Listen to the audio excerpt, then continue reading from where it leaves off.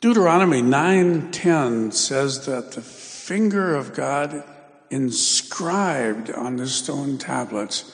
It's not even he spoke these words, he wrote them with his finger. I looked it up from last week. I thought, maybe that really didn't happen. We just start thinking it happened. But Deuteronomy 9:10 says it did. So here are the words.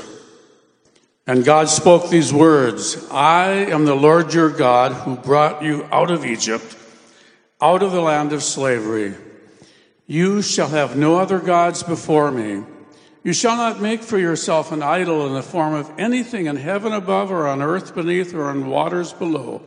You shall not bow down to them or worship them, for I, the Lord your God, am a jealous God, punishing the children for the sin of the fathers to the third and fourth generation of those who hate me, but showing love to 1,000 generations of those who love me and keep my commandments.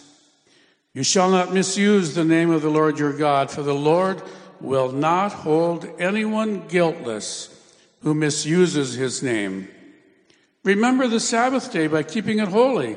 6 days you shall labor and do all your work, but the seventh day is a Sabbath to the Lord your God.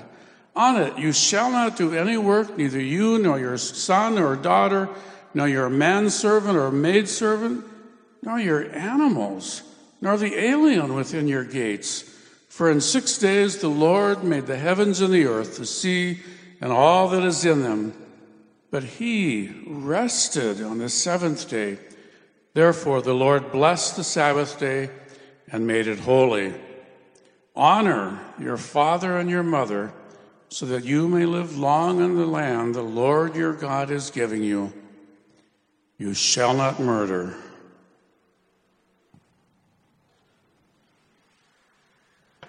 Thank you, Jim.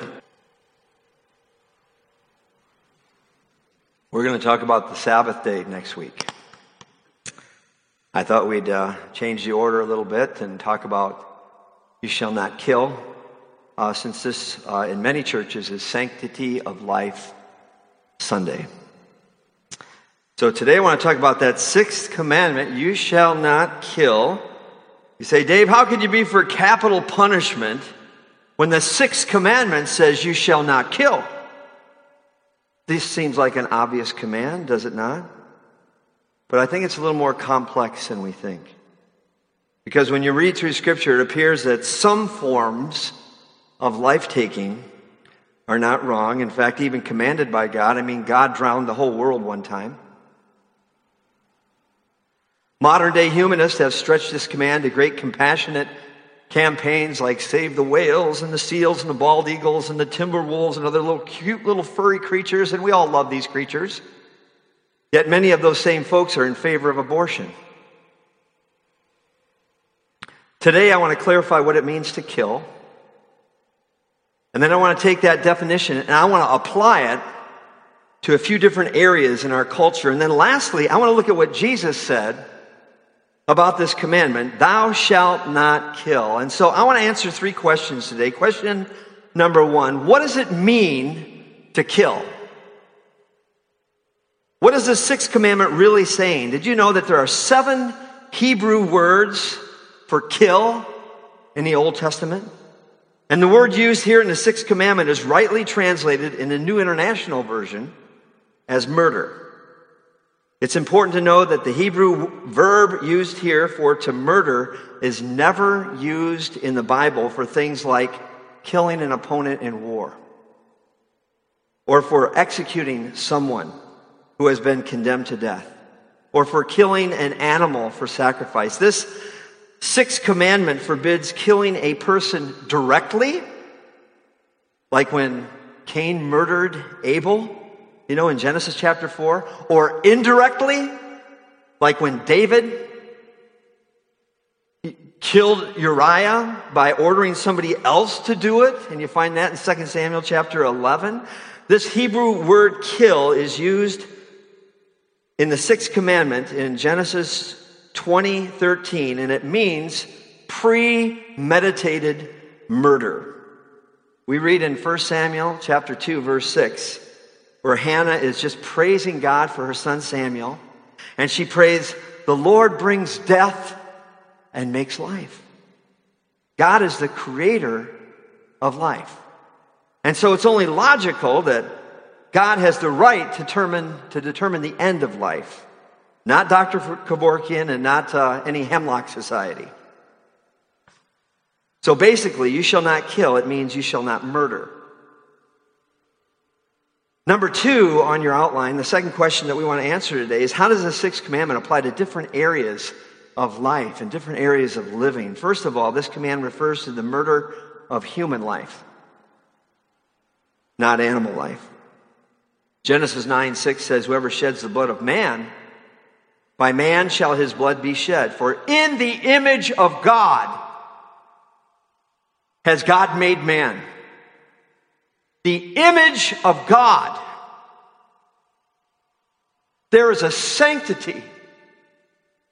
There is a sacredness of all human life because we're created in His image.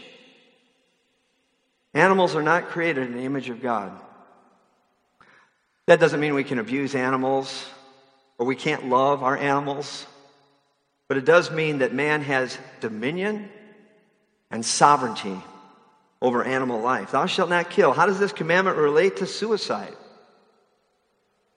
I know many of you in our church know someone, whether it's a family member or a friend, a neighbor, that has committed suicide. Did you know it's against the law to commit suicide? It's also against God's law. And if God does not allow us to murder another human, He certainly doesn't allow us to murder ourselves. And some say, well, how can suicide be wrong when my life belongs to me? Well, according to Scripture, your life does not belong to you. Your life belongs to God. The Apostle Paul wrote in 1 Corinthians 6:19, "You're not your own. You were bought with a price." Taking your life is a privilege that belongs only to God, and no Christian should do it. Suicide is a form of murder, and the devil gets people to do that. Jesus says of the devil in John chapter 8, he was a murderer from the beginning, not holding to the truth. Jesus says, the thief comes to kill and to steal and to destroy. So suicide is a form of murder. In many states, suicide has surpassed traffic accidents as the chief cause of death among young people. But nevertheless, people need to know that suicide is murder because it involves a person taking the power of life and death into his or her own hands, a power that's God's alone. Now, let me tell you, I'm not condemning those who commit suicide. God alone is their judge. I read in Psalm 73:26, where the psalmist, he cries out in deep distress, "My flesh and my heart may fail." And sometimes they do fail. God alone can be our judge. I know several people in my own mind who have taken their lives, who I believe are with the Lord today. Their hearts and their minds literally failed them. They were overwhelmed with life's trials and tribulations and were not capable of making a decision. No, I don't believe all people who commit suicide go to hell. But I also don't believe all people who commit suicide go to heaven. But I do say suicide is a form of murder. And it's not an option, really, for a truth-walking, responsible Christian. What about war? There are rules for war found in Deuteronomy. Chapter 20, verses 1 to 20. Romans 13:1 says, "Everyone must submit himself to the governing authorities, for there's no authority except that which God has established." And the Bible says in Romans 19:11, when Jesus comes back, He's going to be riding on a white horse. He's called faithful and true. With justice He judges, and He makes war. Jesus is coming, and He will make war. Some of you have said, "Dave, you always talk about abortion. Why don't you talk about war?" How does the Sixth Commandment relate to war? The Mennonites and others, in their conscience, they're pacifists. They say Christ tells us to love our enemies and not to resist evil with force, and that those who draw the sword will die by the sword. So what if everyone was a pacifist? Lots of innocent people would be killed. I mean, wasn't it about 18 years ago or 9/11 happened? Now, there are other people like myself who believe that some wars are just. That defending ourselves is better than letting an unjust aggressor kill innocent people. Like I said before, not all life-taking is murder. In fact, sometimes it's even commanded by God. God at times delegates the authority to take a human life to other human beings, maybe like capital punishment. I don't think I could ever pull the switch, but, I think the government has biblical support to do that. In Genesis 9:6, Noah is given the power of capital punishment after the flood. By man shall his blood be shed. Whoever sheds the blood of man, for in the image of God, God has made man. In Exodus 21:23, capital punishment was reinstated by Moses. In the law to Israel, you are to take life for life. In other words, the punishment must fit the crime. And I know sometimes that doesn't happen.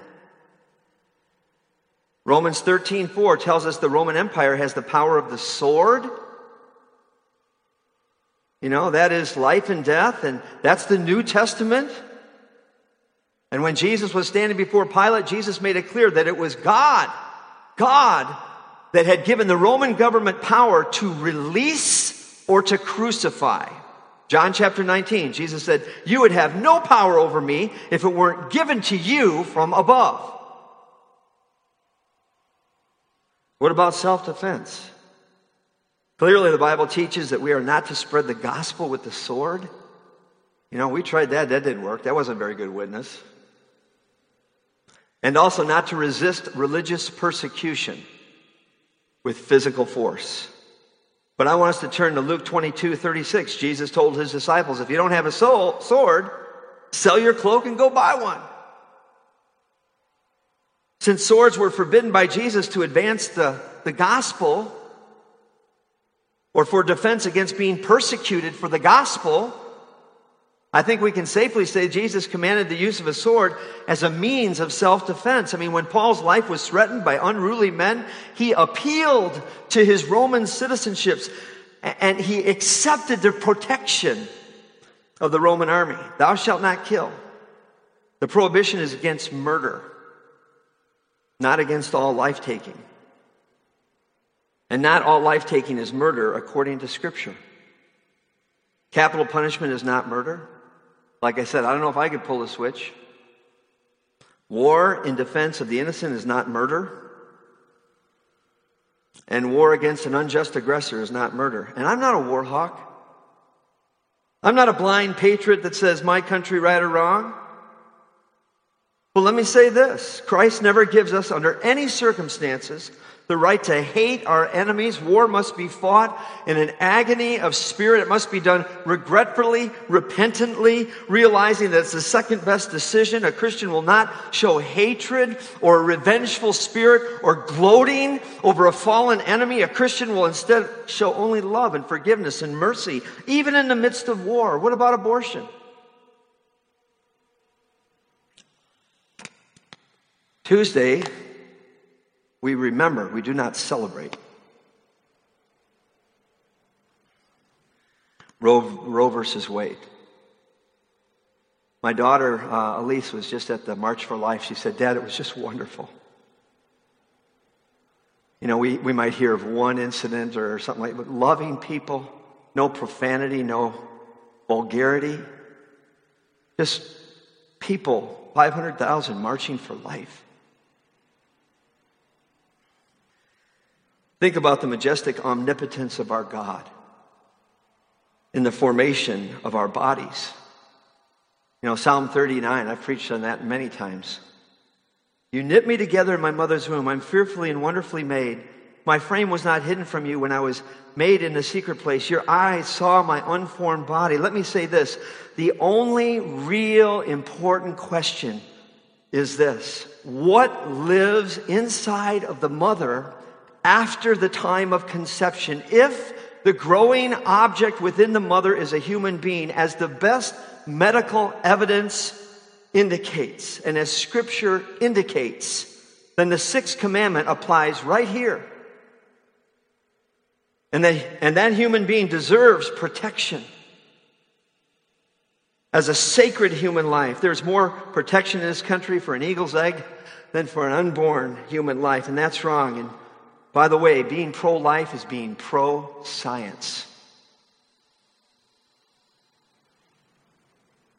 Being pro-life is being pro-science. This generation right now, this younger generation, they are the life, the pro-life generation because of that point right there. You look at the medical evidence, the photographs of the baby practically from conception onward, and you'll agree with me that that baby is more than just a potential human being. That baby is a human being with potential. That baby isn't fully developed even after the baby is born. Unborn babies are the only ones condemned to death because of geography. That is where they live. And I believe that abortion is definitely the taking of innocent life. Like the innocent blood of Abel. It cries out from the ground to the Lord for justice. We are killing our children. 25 to 30 children a week in here. Fargo, North Dakota. Like Israel is described in Psalm 106, verse 37 and 38. They sacrificed their sons and their daughters to demons. They shed innocent blood, the blood of their sons and their daughters, whom they sacrificed to the idols of Canaan, and the land was desecrated by their blood. Revival's not going to come to America until we repent, especially of this outrageous sin. What we have done in America, over 60 million children murdered and offered not to the idols of Canaan, but to the God of convenience and secret sin. And it's got to stop, beginning right here in North Dakota. I asked Jody Clemens to share a word of testimony today. And we're going to do this every month, having somebody share a testimony. But while she's coming, I want to share, she's with a group, it's called PALS. And it's post-abortive ladies that speak. And she's speaking at Concordia College with these ladies like 3 times tomorrow, I believe. This is put up on our bulletin board in the foyer. And then the 40 Days for Life, I've had the privilege of being on the 40 Days for Life committee with Jody. And they're having an evening of Thanksgiving on Tuesday, that's January 22nd, 7 to 8:30 at the Avalon Event Center. And a lady named Ramona Trevino is going to be there. And she's changed from being the director of a Planned Parenthood place to now being a warrior for life. And you're invited to these meetings. Jody, come and just share with us. And then I'll finish my message.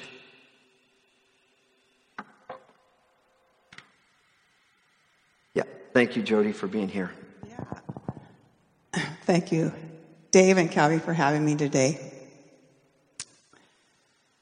When I was 23, I made a decision that changed my life forever.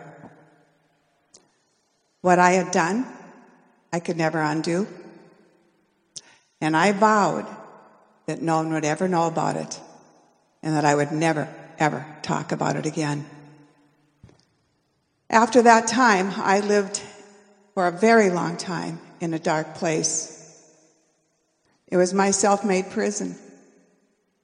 It was a place of shame and guilt and, yes, great fear. It was a place of suffering, a place of pain, and a place of isolation and secrecy. Now, I knew I was guilty. I had chosen to do this unthinkable act. I deserved to be punished. And I believed that I had committed a sin that was just too big and too bad I was undeserving of forgiveness, yes, even by God. I feared how others would react if they ever found out. And I lived in that dark place for many, many years. Now, people around me didn't know this. Not my husband, my children, my friends, my family. I hid it very well. It was my secret. I tried very hard to fix myself up, if you will, to clean up my act. You see, I worked very hard to prove to God and to others that I really was a good person, thinking that somehow if I was just doing enough good, that somehow it would outweigh this horrific, horrific bad in my life. My unspeakable secret. I even at times fool myself, pretended like it never happened. Turning off my emotions, I could go along just fine for a while. Then all of a sudden, this intense fear and this anxiety would come crashing back into my life. I feared that God was so angry with me that he was just going to strike down and punish me.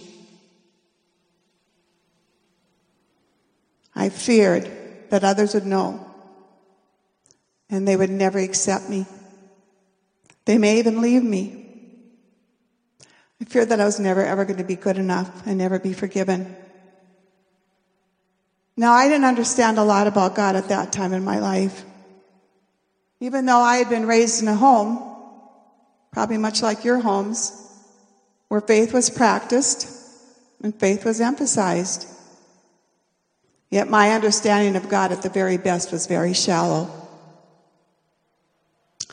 But he is so good, and he is so kind, and he is so patient. And he quietly and gently started to bring truth into my life. The truth about who he really is. The truth about sin and forgiveness and grace and mercy. The truth that his heart is towards the humble, the brokenhearted, those in despair, those that are distraught. That sounded a lot like me. And slowly, but very surely, I started to realize the extent of God's love. That when God, out of love, sent his son Jesus into this broken world to walk on this earth and to minister and then to suffer and to die, that was for me too. It wasn't for all the good people. I was not excluded. And it didn't matter that the name of that one sin, my secret sin, was abortion. As ugly and horrific as that sin is. What mattered then and what matters now is Jesus. And when that truth, the truth of God's word, penetrated my heart and began to grow, those walls of my dark prison, that dark place, those walls of shame and guilt and fear and condemnation left me standing in the light of God's truth, where my shame and my guilt and my fear were replaced with God's healing, hope, and freedom. A place where my grief was exchanged for God's grace and my pain for his peace. A place where my past no longer had to define my future or who I was. So today I choose to speak publicly because I know that there are so many people who are living in dark places with your secret sin, believing that you're just too messy and too broken, believing that you're just so undeserving of God's love and forgiveness.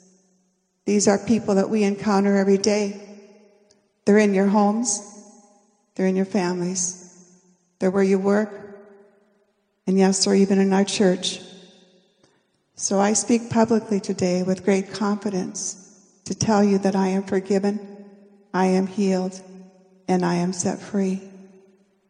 And that is my story. You know, in the past 40 years, I'm just going to take a minute. The past 40 years, there have been over 60 million abortions, as Pastor Dave said. 60 million. And that's a mind-boggling number, isn't it? And I fear, and this is for Christians, that because the word abortion is so frequently used in our society, that we have really lost sight of what it is. What comes to your mind when you hear the word abortion?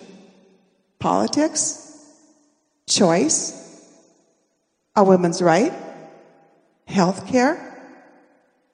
If so, my friends, that is not where God's mind goes. It is not how God views abortion. Each abortion is the intentional killing of another human being. That was my secret sin. A life that was valuable to God and deserved to be loved. A life that is very vulnerable, has no mode of self-defense, and had committed no crime. A life that is always abandoned by their father, forsaken by their mother, and unfortunately forgotten by society. Each abortion also impacts the lives of those left behind. It is estimated, now listen to this number, that 1 in 4 women, by the time they reach the age of 45, will have at least one abortion. 1 in 4 women. They suffer in silence, my friends. They sit in the pews of our church. They sing in our choirs. They serve on our church boards. They teach Sunday school. They attend our prayer meetings. And they deeply, deeply fear that you're going to find out what they have done, their secret sin. So today I want to challenge you, Calvary. Will we be a church that views abortion as God views abortion? Will Calvary be a place that truly repents of this national sin, this sin against God and this crime against humanity? A sin that God hates, and so should we. Will we be a safe place, a place of refuge for those suffering the aftermath of abortion like I was? A place that offers compassion, truth, hope, and healing. A place where all know that they are deserving of God's love and His mercy and His forgiveness.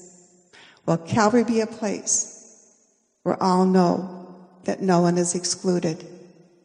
You all now know my story. And now I want to ask each of you, what will be the story of Calvary?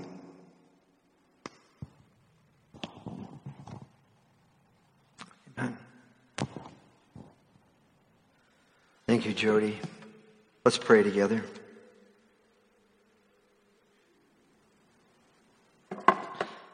God, you've given us all a story, those of us who claim your name. And Lord, whatever sin it is, God, we just thank you for your blood that can wash us and make us white as snow. Lord, thank you for that joy. Thank you for that hope. Thank you for chances, Lord, to live out the truth, but also to speak out the truth. So let the truth set us free today, Lord. In Jesus' name, amen. I'm going to finish out this message and then invite, after we have an offering before we leave and sing the last hymn, there'll be people to pray for those that are wanting prayer today. But abortion leads to other types of killing. Why not legalize the killing of old people? Who are no longer useful. Why not kill mentally retarded babies at birth? 6 months after England passed a permissive abortion law, a law was introduced into Parliament to legalize mercy killing. It was barely defeated. There are so many other ways to kill. Many kill their bodies with food, with alcohol, cigarettes. We murder by carelessness. What about reckless driving? Children can drive their parents to an early grave, right? by disobedience and ingratitude and rebellion. There are so many implications really found in the Sixth Commandment, thou shalt not kill. But I want to move into the last question, and then we'll be done. What did Jesus think of this commandment? Number 3 on your outline, how does he explain it? If you turn to Matthew 5, 21 and 22, it says, you have heard it was said to people long ago, do not murder. And anyone who murders will be subject to judgment. But I tell you that anyone who is angry with his brother will be subject to judgment. Again, anyone who says to his brother, Raka, is answerable to the Sanhedrin. But anyone who says, you fool, will be in danger of the fire of hell. This is Jesus talking here. Wow. Now, in no way was Jesus nullifying the Sixth Commandment. Like I said last year, the law wasn't given to save us. It was to show us how bad we need a Savior. He's just getting to the heart of the matter, and the heart of the matter is anger. The Jews were living under the heel of the cruel Romans. They probably thought of lots of ways, to get even, to torture, to inflict painful deaths. Jesus got right to the point. Have you ever wished somebody were dead? The Old Testament prohibited only the outward blow, which would kill. Jesus went right to the heart. And he included the inward things like resentment and bad feelings. Oh, what are you talking? Passions, insults, which could later lead to physical blows. In other words, Jesus warns us against the anger. Now, Jesus is not forbidding proper anger, but that's awful hard for human beings to do. He got angry at the right time, at the right place, about the right things in the right way. In fact, Ephesians 4 says, be angry and don't sin. Mark 3, verse 5, it says, he looked at them, that is these Pharisees, in anger. A lot of Christians need to learn how to get angry like that, but Jesus did not condone personal anger, that out of control, resentful anger. Jesus says the only difference between murder and anger or insult and hate is in degree. And isn't that the way it happens? First comes resentment, and then insult, and then hatred, and then finally murder. Some of us murder slowly in our homes with our uncontrollable temper and insulting remarks. I know I've said some things I'm ashamed of, the way I've said them. Oh, I've tried to blame it on my parents or my hot, feisty Italian blood, but that's a cop-out because I am responsible. Even after his sexual escapades, Tiger Woods said, I am responsible. TV evangelist Jimmy Baker, remember way back in the 80s? He wrote a book. Later on, he said, I was wrong. Jesus broadened the Sixth Commandment out, and he makes us responsible for taking the initiative to love someone who is unloving and is even unlovable. Even if that someone is your wife or your husband or your kids, you, Jesus says, in effect, as my disciple, you make the first move toward forgiveness and reconciliation. Jesus said in Matthew 5, 43 and 44, you have heard that it was said, love your neighbor, hate your enemy. But I tell you, love your enemies and pray for those who persecute you. God is raising up a generation of people, young and old, who will live out this Sermon on the Mount. Lovers of God, lovers of people, lovers of truth. Jesus realized anyone who hurt, insulted, or hated him was in deep spiritual need and in need of his love. And we do just the opposite. We become angry when we've been hurt because we're concerned about ourselves, aren't we? But Jesus cared about the other person, even when it cost him his life.